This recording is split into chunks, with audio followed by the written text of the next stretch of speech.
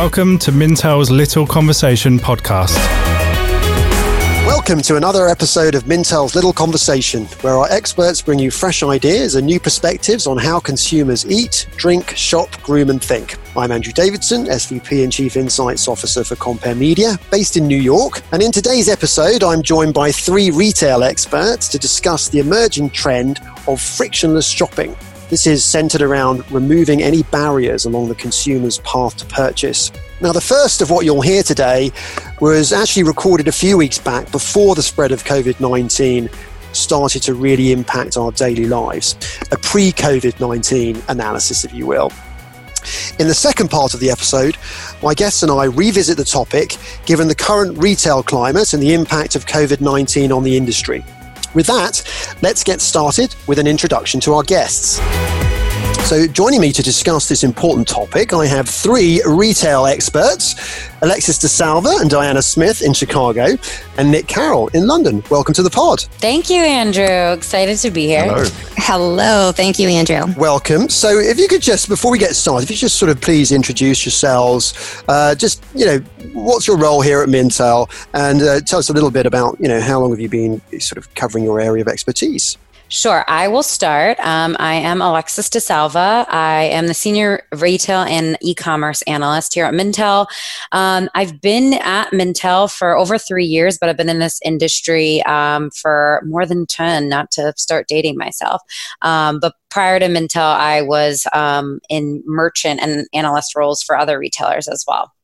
Hi, and I'm Nick Carroll. I'm the Associate Director of Retail Research here in London in the UK. I myself have been with Mintel for coming up to 6 years now, previously working in retail on the shop floor. Hello, I'm Diana Smith, and I'm an Associate Director of Retail and Apparel here at Mintel in Chicago. And I've been with the company for more than 5 years now, and I am responsible for writing several of our more broad-based retail reports, such as omni-channel retailing and the Amazon effect, as well as some channel-specific reports, such as drugstores and sporting goods retailing. So happy to be here.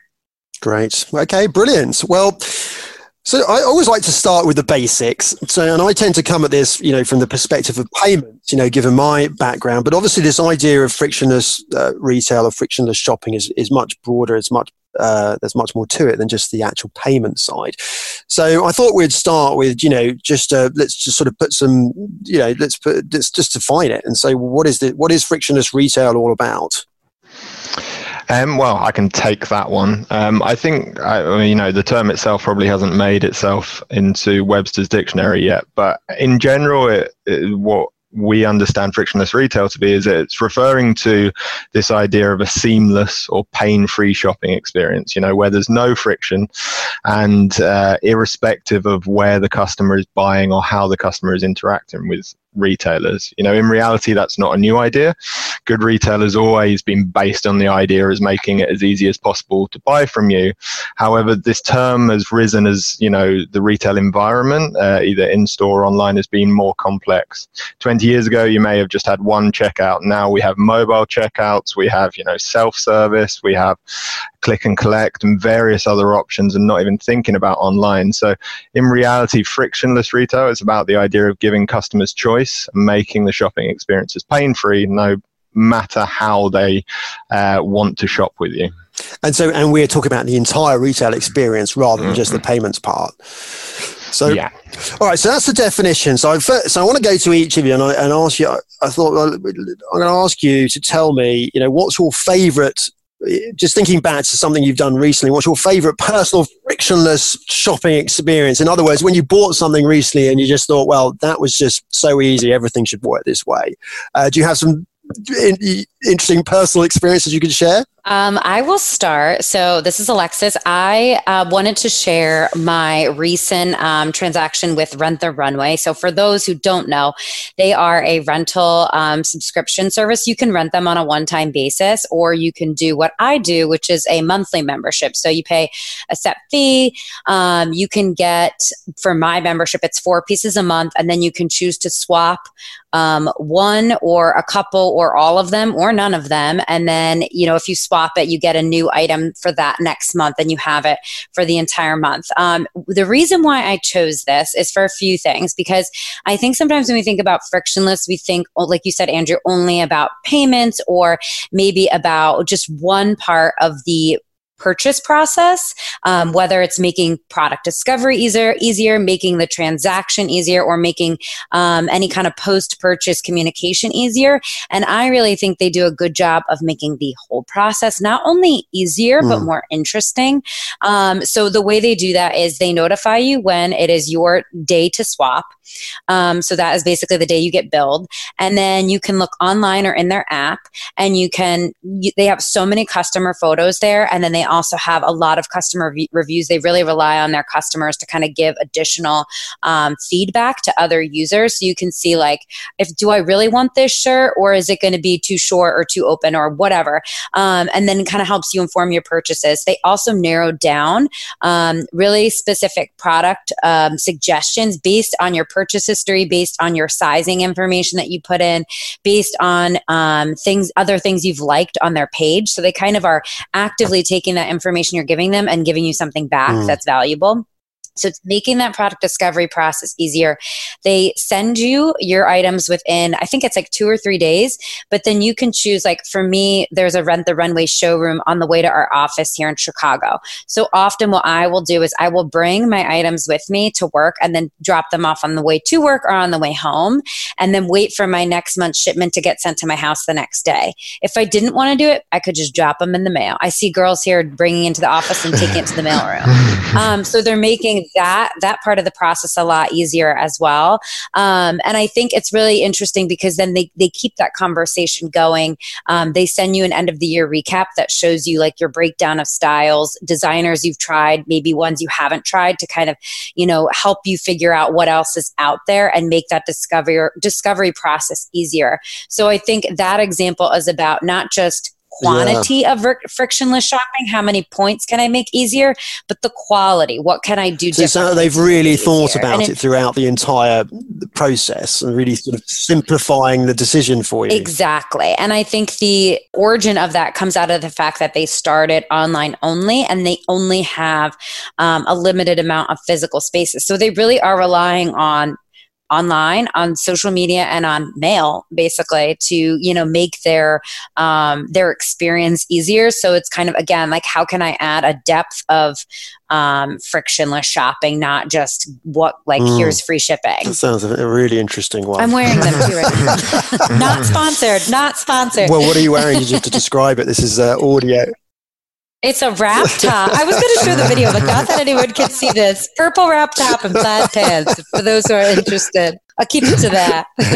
I think what my best experience recently of frictionless retail is, one that got me out of a vague crisis I was happening. So I was late to a meeting, and just before I'd left the house, my cat decided it was a great time to jump on me. And so there was fur all over my nice suit, but I didn't have time to try and sort it out in the house. So I left, and on the way to the tube, I Googled lint roller. So, a roller to take that fluff off my thing. But I Googled it in the area that my meeting would be. And instantly, a Sainsbury's local, a type of a convenience store in the UK, popped up saying it had that. That wouldn't be a place that I'd usually think of going, but I didn't have time to check anywhere. Went in, and they had 2 in stock. Now, that might seem a bit basic, but that is happening because Sainsbury's is working with Google, logging its stock and its SKU count on site. So it's an example of how, in the modern society, we do go to the internet and search for everything first. And it's not simply, showing those results on site. It's also showing them through platforms like Google, and specifically Google Maps, so that people are getting real world information that isn't just benefiting the online channel, but is also benefiting the store-based channel. So that was a nice me at least. I love that story. I was Sainsbury's to the rescue with some frictionless. Yes, exactly. Again, not sponsored by Sainsbury's. All good retailers are out there. Should be, though. But they did come to my aid in the hour of need. Were you able to do like a click and collect for that, or no? Or did you just still have to? I had to trust that the good people at Sainsbury's had their the tech in the right place. But no, they did, and quickly lint rolled myself on Regent Street, and then I was off to my meeting. So, these types of things, can come to the aid of those in desperate need. You could just buy a purse and keep one in your purse like I did. Yeah, exactly. Yeah. Get a van or bag. indeed rent one. Gosh, I feel so boring here because my example is just a lot more simple. But what I was thinking about when you asked this question, Andrew, is recently I bought something on Amazon, which I know a lot of people do, and I decided that I needed to make a return. And, it turns out what I had purchased were a pair of angel wings for Halloween, and I really just it wasn't working out. Oh, no, that's not that's boring. like the point of my story, but I needed to return these angel wings. And, I'm a real creature of convenience, and I just want things to be as frictionless as possible. And I had heard about the partnership with Amazon and Kohl's, where Kohl's was offering the opportunity to take free Amazon returns.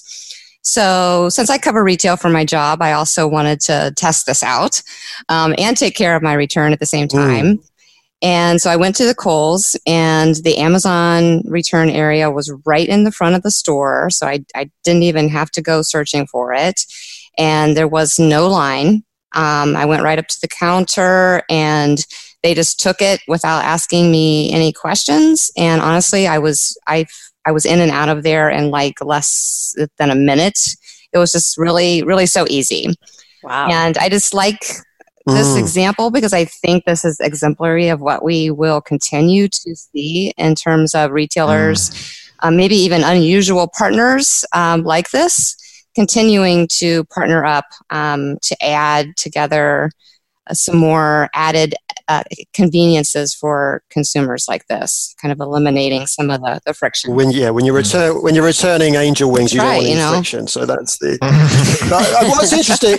No questions asked. What's interesting? You've also sort of touched on different aspects, right, of the whole process, like from the is it in stock to the delivery and return and trying things on, all sort of different aspects of where this whole sort of frictionless experience comes in.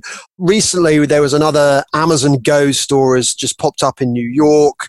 And of course, Amazon Go are these stores where now you can walk in as long as you've got the Amazon Go app, and you can sort of, without going through the cash register, you can just sort of walk out of the store. Although actually now they do accept cash as very recently. But there are now 18 of these stores in sort of key cities in New York, Seattle, San Francisco, Chicago. So I know there's quite a few in Chicago. Have you, as anyone, I know we've got Diana and Alexis both in Chicago. Have you tried Amazon Go? Yes, actually we did take a field trip and visit one of the stores that are close to the office. And I have to say it was an amazing experience. So we went there to grab some lunch. And so in terms of thinking about like the frictionless process, there was one piece of friction for me personally in that I had not downloaded the app yet, and you have to do that first. And of course, I didn't know what my password was and all of that. So I had to kind of work through that. But once you get that done, you only have to do it once, and then you're good to go. And that's important because that's the way the technology works, in that you go into the store and you take products off of the shelf and put it into your cart or your bag. And the technology knows what you are taking off of the shelf and putting into your bag so that you can just simply walk out of the store without having to go through any kind of a checkout lane.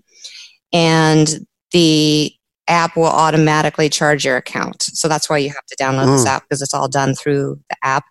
And so you hadn't downloaded the app at the time, and you realized you had to download, which of course a lot of people that's going to happen to. They'll see this store, they'll try and walk in, and then they realize they had to download the app. Yeah, you have to do that. Did you actually go on and make some purchases in the store?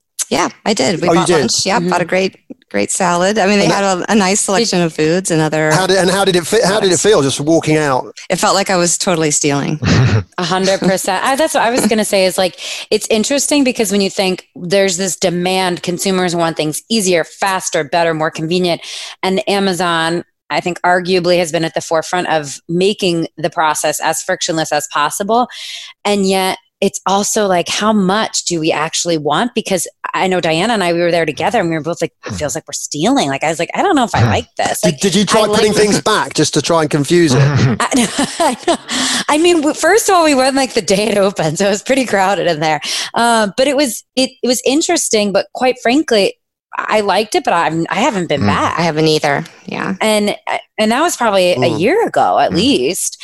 So I think it's not necessarily like a go-to for me, because I think I went for the novelty, but the idea of having that be something that is implemented into like my regular shopping routine is still a little foreign, I think. So I think it's kind of interesting. It's like, how much frictionless do we want, you know? Or are we? Well, and you're not going to go, you're going to make a trip, you're not going to travel to, it has to be convenient to you, right? So it's got to be right on your doorstep before you're going to, and then you'll maybe choose between, the local store and that. Sure. So to that point, Amazon is going to be reportedly expanding the technology into places like stadiums and movie theaters and airports. So they're going to be bringing the technology to places where consumers are on the go and where it kind of makes sense to intersect with them.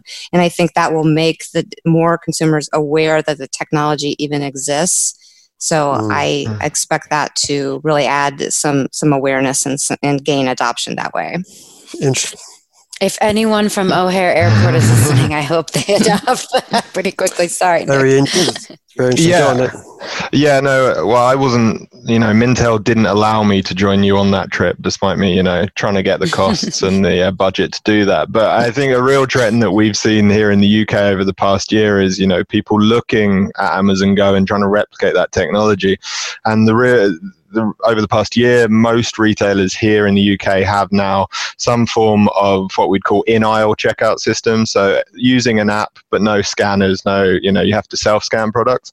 So, on most lunchtimes here, I'll go down to our local co-op and use my phone, scan products. And, to Andrew's point, when you were talking about earlier, this is all handled through Apple Pay. So I don't even have to sign up for an account.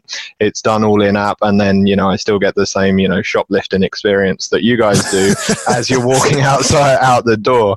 But I think, it's been really interesting to watch. Amazon made that big splash, but it's been really interesting to watch how other retailers have looked at that idea of frictionless and implemented it potentially without the same, costly elements that are within that store. Interesting, very interesting. All right, so I know Alexis, in January you were at the big retail show, the NRF. Obviously, that's a huge event that sort of dictates a lot of the trends that are sort of emerging in retail. Was frictionless on the agenda? Sure was. So I think what's interesting about NRF is that it really does span a variety of categories within the retail industry. So you can have anyone from like Microsoft to Rent the Runway to us from Mintel, Nordstrom. So it's really a lot of players, and it's always interesting to hear like what is the overarching. Can we just actually for the listeners, where is it? How big is it? Sorry. So it's the NRF. It's the National Retail Federation. They do what they call the big show every year in New York City. It's always in January, and it's huge. This year, I think there were 40,000 attendees. And it's like 45 languages that are spoken.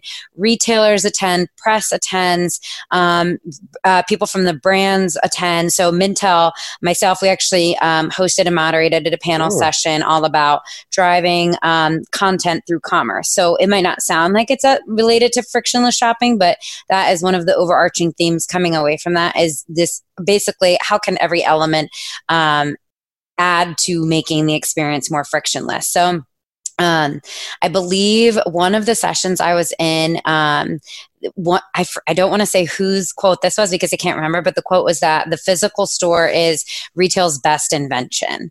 And that was kind of one of the big takeaways, was that even though digital continues to evolve and we are shifting more shopping online and making more digital enhancements, that doesn't mean that the physical in-person store experience is, irrelevant. And it's about how can we use both to make however a shopper is browsing or buying, whichever channel they're doing it in, easier and more frictionless. So in my session, we talked about using social commerce, which is going to be a big thing that continues to unfold. So social commerce is using a platform like YouTube or Instagram or Pinterest to really meet that shopper when they're in the product discovery phase and make them get to the transaction and fulfill their purchase in a shorter, easier, quicker amount of time. So that could be, the shopping capabilities on Instagram, shopping, shoppable post where it's like one-click checkout, similar to what Amazon is doing. If you enter in your information on Instagram once and one of those affiliated brands have a shoppable post, once your information's saved in there, you can click and then go, and then your order is fulfilled. So a lot of the conversations are really about how can the experience, whether it is in store or online, be customized so that we're letting the customers choose what is valuable to them.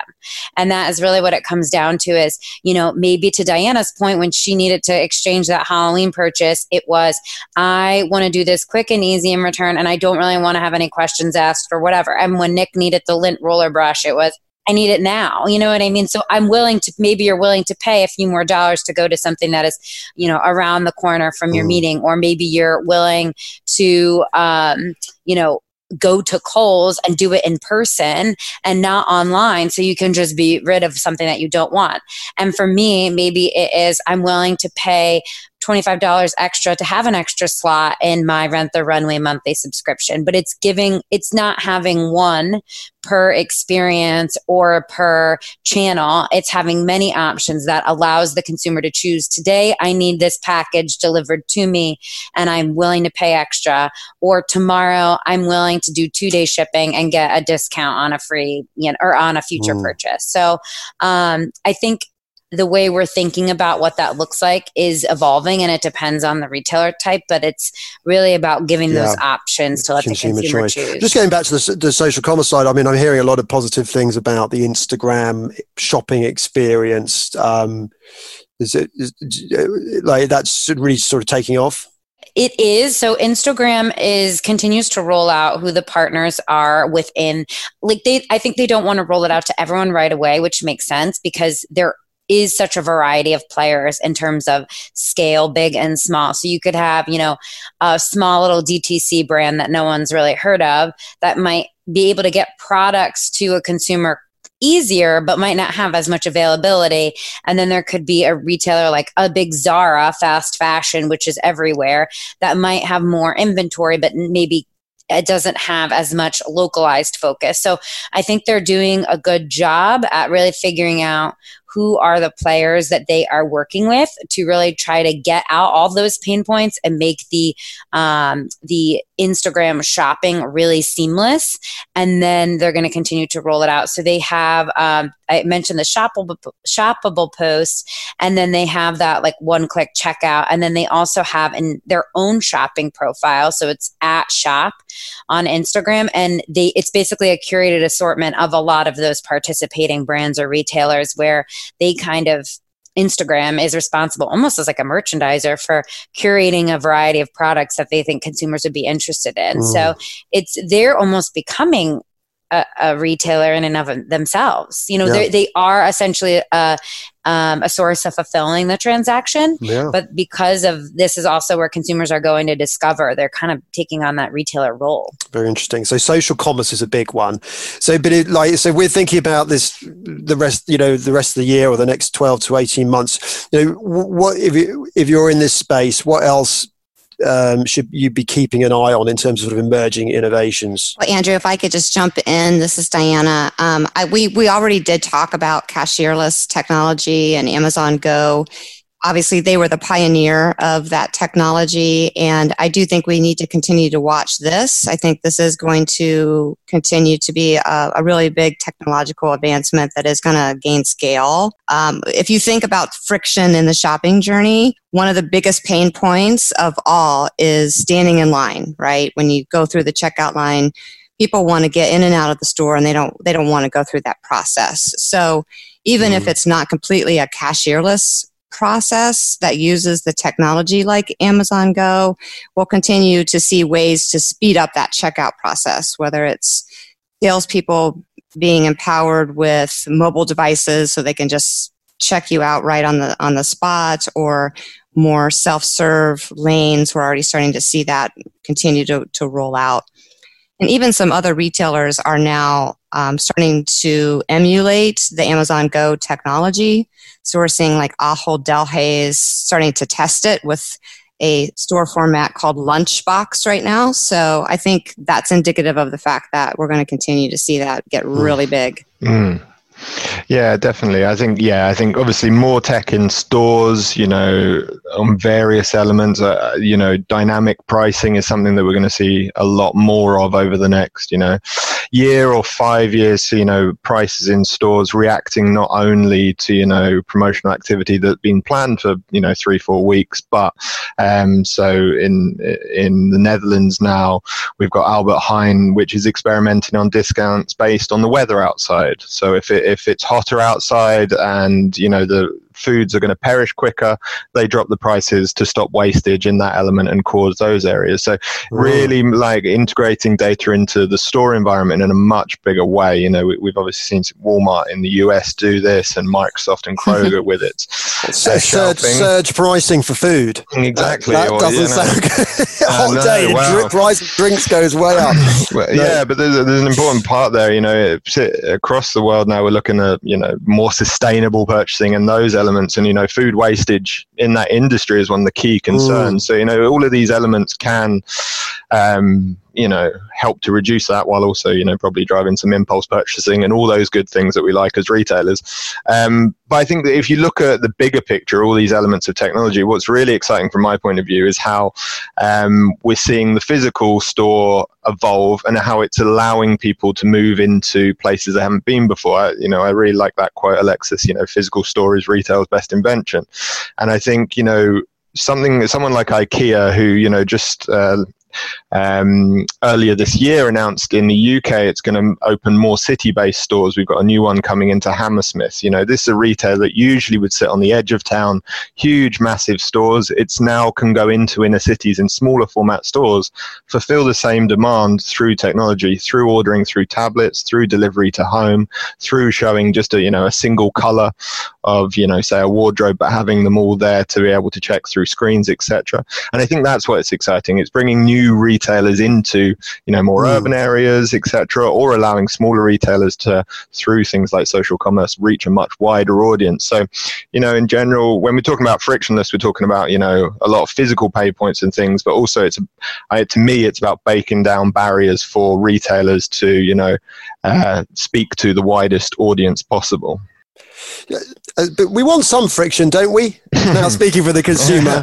We got in the US, of course, we're at record levels of debt, consumer debt. We want some friction. Is there a sense here that we're going a bit too far? Is anyone doing anything that's, kind of more responsible in terms of helping consumers? I just wanted to jump in and mention the circular economy, and I think this is something that we're starting to see a lot more of. So I think on one side, and when I say circular economy, I mean a departure from the traditional linear models of retail, which is basically a good is made or a product is made, it goes, a retailer sells it, a consumer buys it, and then that's kind of it. Like, we don't really track what happens to it, and it's by and large mostly wasted. So I think Nick mentioned the sustainability aspect in that, the frictionless. And I think sustainability is driving so many different ways of thinking about retail, or just thinking about what we're buying and then what we're doing with it and why.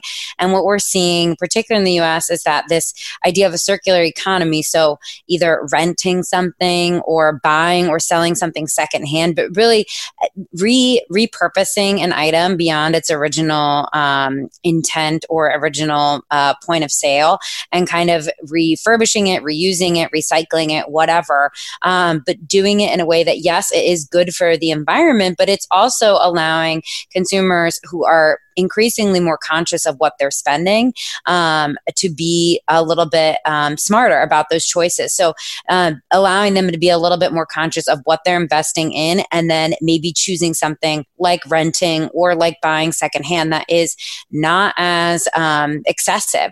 They don't want to be spending as much. They're more conscious of that, but they also don't want excess in their home. So we're seeing a lot. This is why people are doing, home shares or ride shares. I don't want a car. I don't want to have so much in my closet.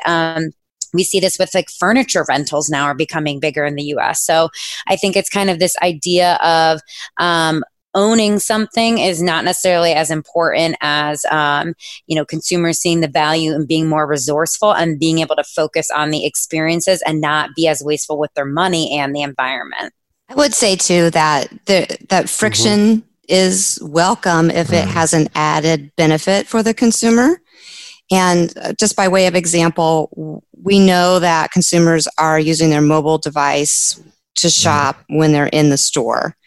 And our data would point to the fact that the top actions that they're doing on their mobile device are, one of the biggest things is comparison shopping and also looking up reviews. And so that's no surprise, but I recently thought it was interesting that Best Buy, for example, has really come a long way with their mobile advancements, and they have a really pretty good mobile app right now.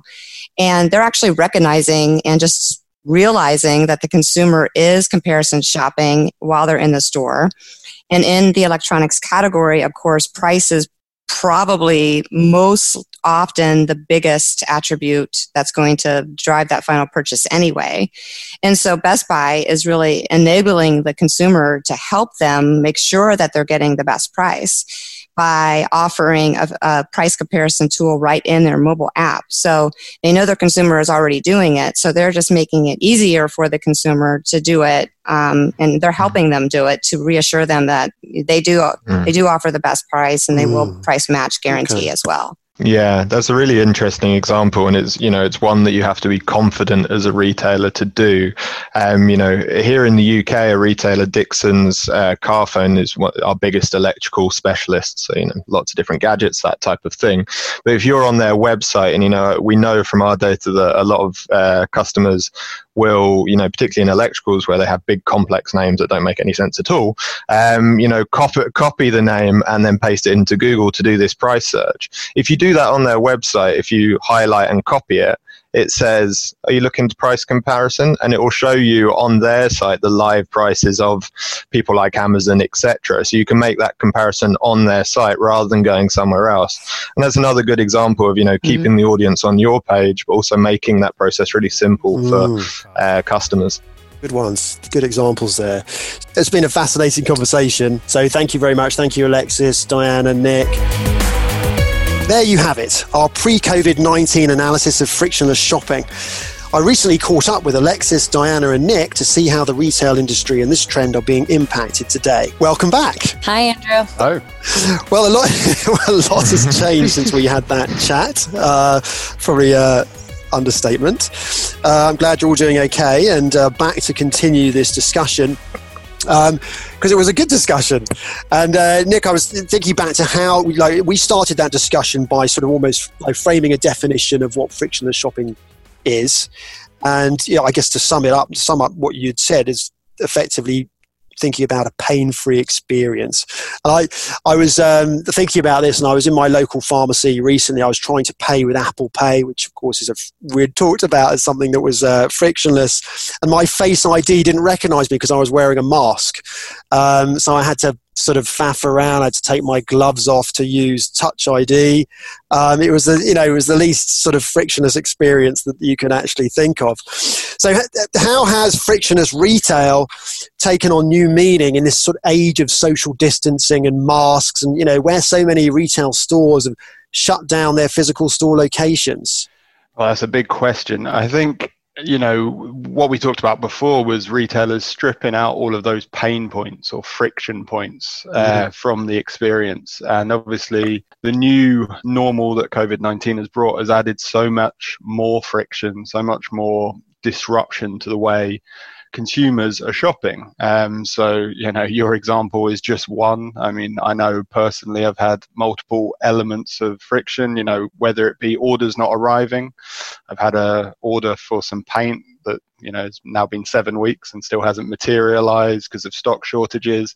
And, there's so many points that retailers are now just trying to catch up to. We're seeing so much innovation in the market, but it's playing catch up just because this virus or this outbreak, we first heard about in January, and come, at least here in the UK, come March, everything's shut down. That leaves not a lot of time to react. So there's a lot more friction in the market, but I think out of that, we're going to get a lot more innovation as well. I could just build upon that. I agree with you, Nick. This is Diana. One thing that we're starting to see a lot of is a very big shift towards curbside service.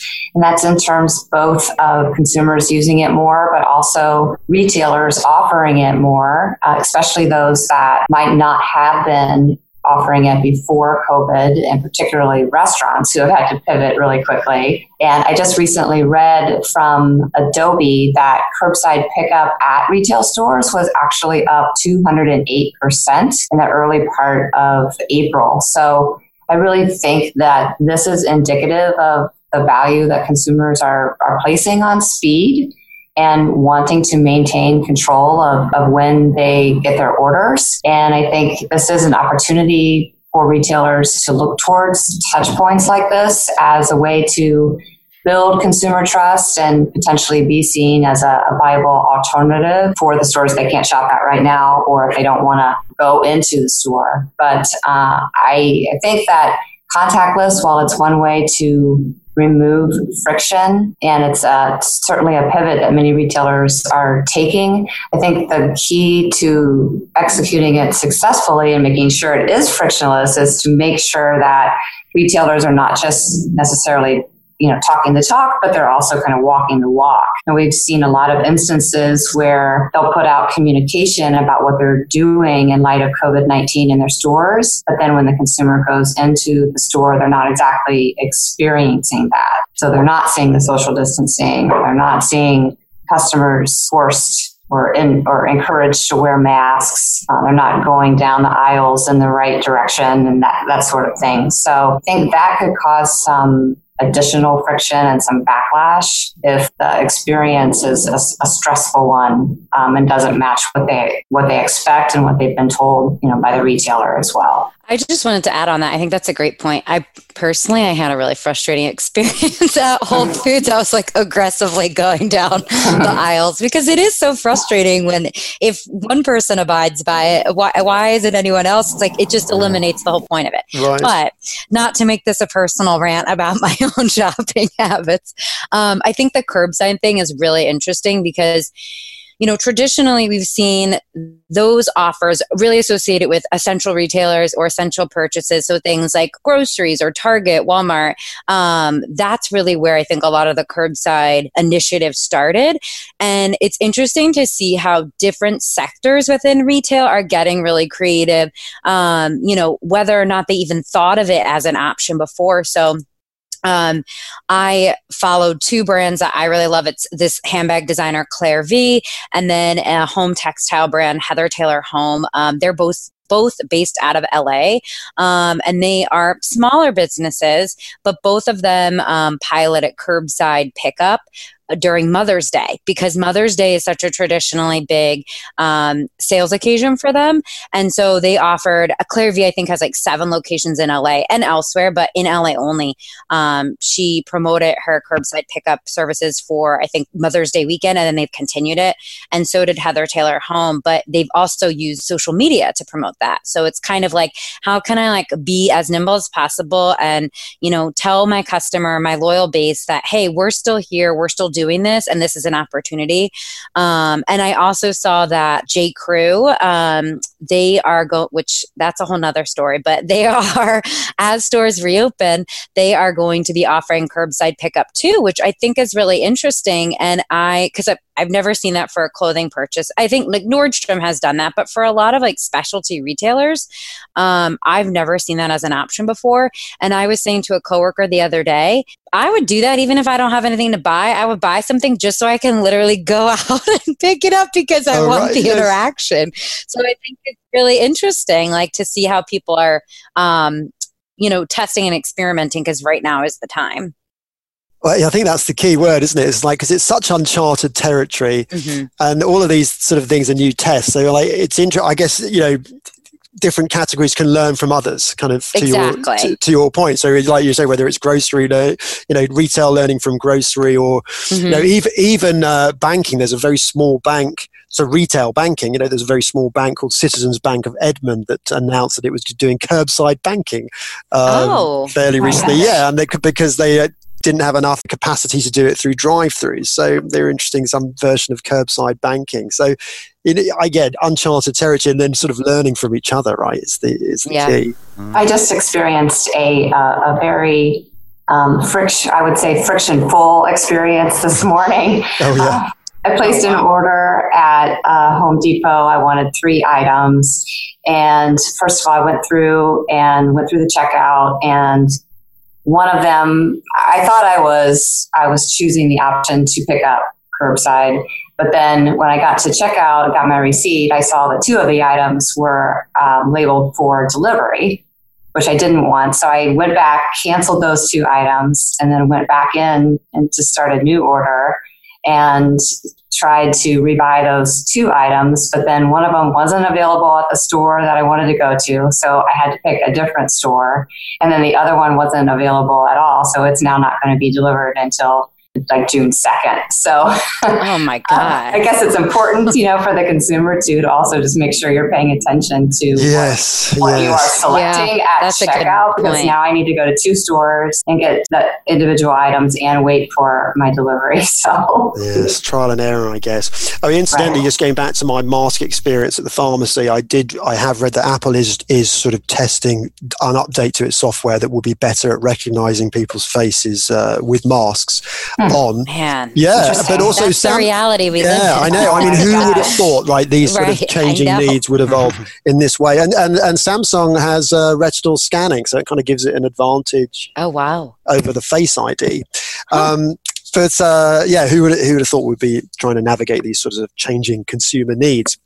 Of course, so we're all being forced to shop online more, whether it's curbside or asking for curbside pickup or however that might be, and there are clearly going to be winners and losers in this coming out of this pandemic. Amazon is a company that's really talked about as one that's really being set to benefit from all of this, of course, because so many people have Amazon Prime and so many people are using Amazon. But can it cope, or has it been able to cope with this demand? Are there sort of other opportunities for other types of companies to step in? What do you think? I could speak to this, Andrew, because I'm all over Amazon right now, because I've actually just written a report called The Amazon Effect. So it's been really interesting to watch how the company has responded to COVID-19. And I think this is a case where we're seeing COVID has even really disrupted the disruptor itself, as the world's largest online retailer has also had some difficulties keeping up with the demand. Just like everybody, it was really caught off guard at the initial onset of COVID with the excessive amount of orders. And Amazon saw traffic levels that are on par with what it usually sees during the winter holidays, except it has about 6 months usually to prepare for the holidays. So it definitely has had to go through a little bit of growing pains. Initially, Amazon was limiting orders to just essential items. And if you've tried to shop on the site, you might have come into contact with longer delivery options for non-essential orders. But I know that just last week they announced that they expect to be getting back on track and within the guaranteed timeframes within a couple weeks now for all orders. So they're definitely catching up, even though they were also caught off guard. They're hiring like 170,000 people to help with the demand. They've made a number of process changes in their fulfillment centers, and they're planning on donating an estimated $4 billion in profits from Q2 into COVID efforts. So I think they're catching up. They're doing a good job, but it is an opportunity for other retailers to get some attention at this time and try to fill some of the gaps that Amazon hasn't been able to deliver upon. I think Walmart is one where we've seen, I feel like they've always been pretty toe to toe with Amazon, or try to be, because they probably have the most resources to compete.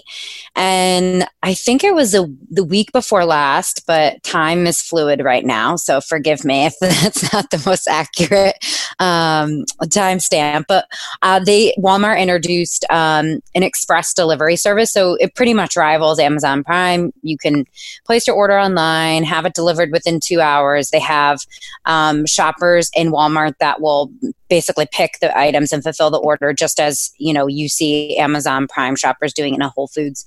And then they have it delivered. And I think obviously that's something new, but what is important about that is that's going to introduce this concept of online grocery ordering, delivery, the seamless shopping capability, and that quick service to a lot more consumers, because even though a lot of people are Prime members and are Whole Food shoppers, I think there's arguably a bigger audience base in who Walmart is serving. And I think that also introduces this concept to a consumer that maybe wasn't even aware of it before. If you think of like Walmart being in really rural areas, or it's just a different consumer base. So I think it is bringing that to a broader audience.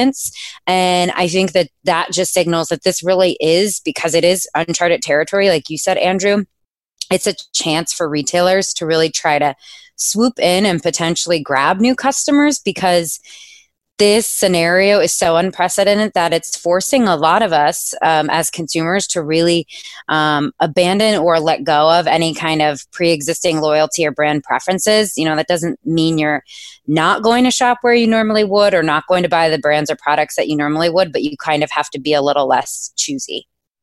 Yeah, I think that's something we've also seen mirrored here in the UK in terms of our latest data for, the retail sales data. Amazon was, got hit hard in the initial weeks because that's where everyone would turn to if you need online, but that forced it to, reduce the number of products it was offering, particularly for same day services. And, it really struggled to keep up. Here now in the UK, similar measures as you talk about in terms of, thousands of new hires, that type of thing have eased that situation. But actually we saw in the early weeks, a lot of people going to those brands that they haven't seen. And I think one of the real legacies of this, growth or, heightened demand in the online market is actually it's making businesses reassess the need for online. So, a retailer like Primark here in the UK, which is our second or third largest clothing retailer in the UK, doesn't trade online. And thus its statement to investors through April was, we didn't sell anything.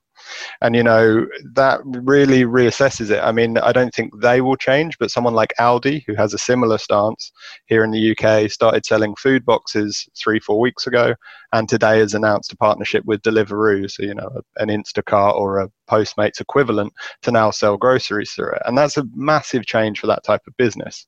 And on the complete other end of the scale, with more consumers shopping locally, I think our latest tracker data shows around a third of consumers here in the UK are shopping with more local businesses. We've seen a number of those jump up. One of my favorite examples is there's a local independent donut business, Crosstown Donuts, here in the UK, but they banded together with 5 other independents going across butchers to coffee makers to create food boxes and then to sell online for the first time. And again, that's just an example of them looking at this and thinking, right, we are weak in these situations without online. I think that's going to grow competition within the online market moving forward.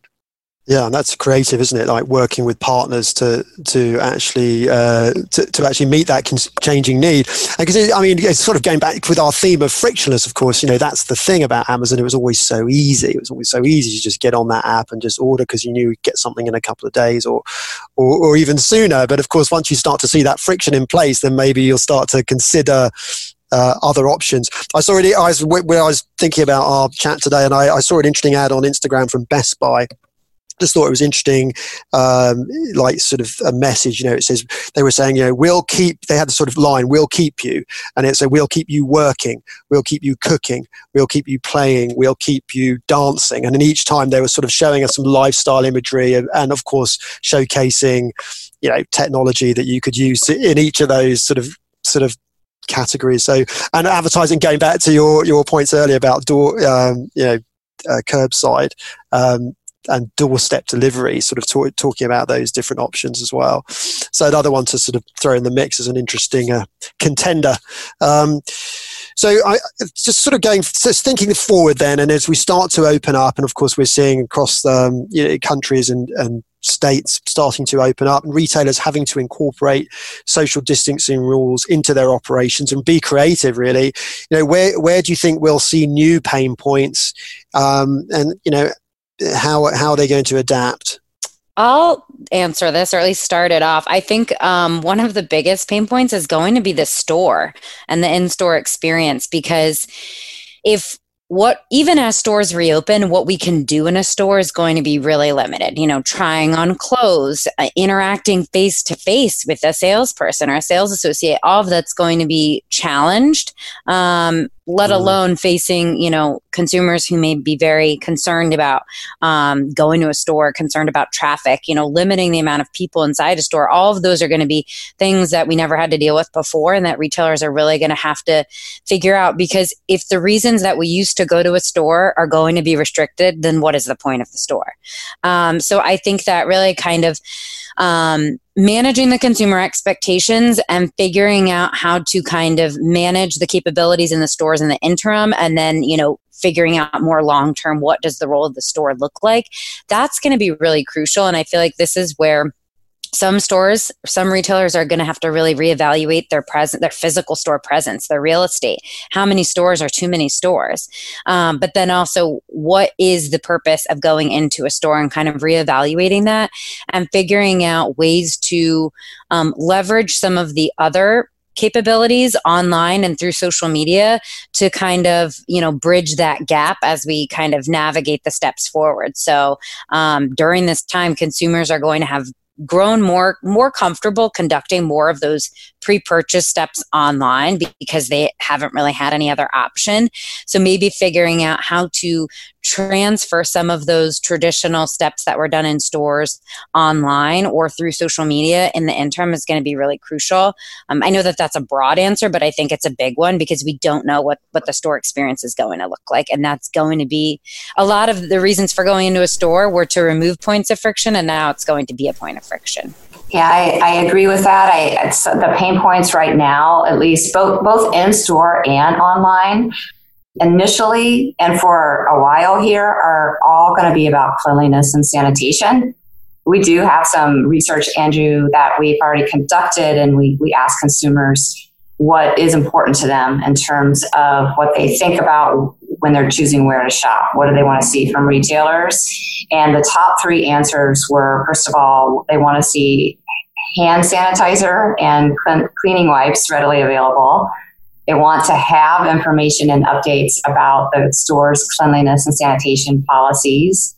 And they want to see contactless payment options. So all of that just tells us that cleanliness and sanitation is front of mind for consumers. And I think it goes back to what I said before, that if consumers don't experience the stated policies in the store, that will definitely add friction. Of course, right now, we're also seeing some friction around out of stocks and delays. And hopefully that will eventually work itself out. But for a consumer, for example, that's trying to shop online for groceries, maybe for the first time, if they're running into roadblocks, not able to get delivery time frames or not able to get the items that they want, and they don't find out that they can't get them until checkout or when they actually get their order, that will probably cause them to abort online grocery in the future and go back into the store. Yeah, I think what is something we're going to see is also people reassessing the type of shopping locations they associate with being frictionless. So I was looking through this morning the latest footfall data from the British Retail Consortium here in the UK, and what was noticeable was, footfall was down 80% in April, as you'd expect with, stores closed, but retail parks, sort of those out of town, dedicated retail shops with, big box stores on, their footfall was down a lot less than any other location. And that's something we're going to see coming out of lockdown here in the UK, is that consumers may reassess, those types of locations have been out of vogue, as more shopping has come into the urban area, people mixing those with online shopping. But actually now they have more car parking space, they have bigger stores where it's easier to socially distance, and they have more room to do queuing type systems. So actually we're going to see some benefit there, whereas, the urban areas with smaller stores where it's harder to do this, it's going to be much more challenging. And I think you're going to need to see technology, by appointment shopping, that type of thing, come in and, reassure consumers that they'll be properly safe when in the in-store environment.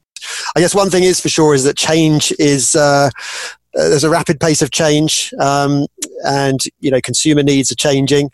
So I think we'll leave it there. I think we'll be great to catch up again at another point, because so much is changing so quickly. But thank you for coming back for another chat. Thank you everyone for listening. Make sure you subscribe, rate and review this podcast on Apple or Spotify or any other platform you get your podcast from. We'll catch you next week for another episode of Little Conversation. If you want to know more about Mintel, who we are, what we do, head over to mintel.com and follow us on social media. We're on LinkedIn, Instagram, Twitter and Facebook, and check out our blog for even more insights from our analysts. Thank you.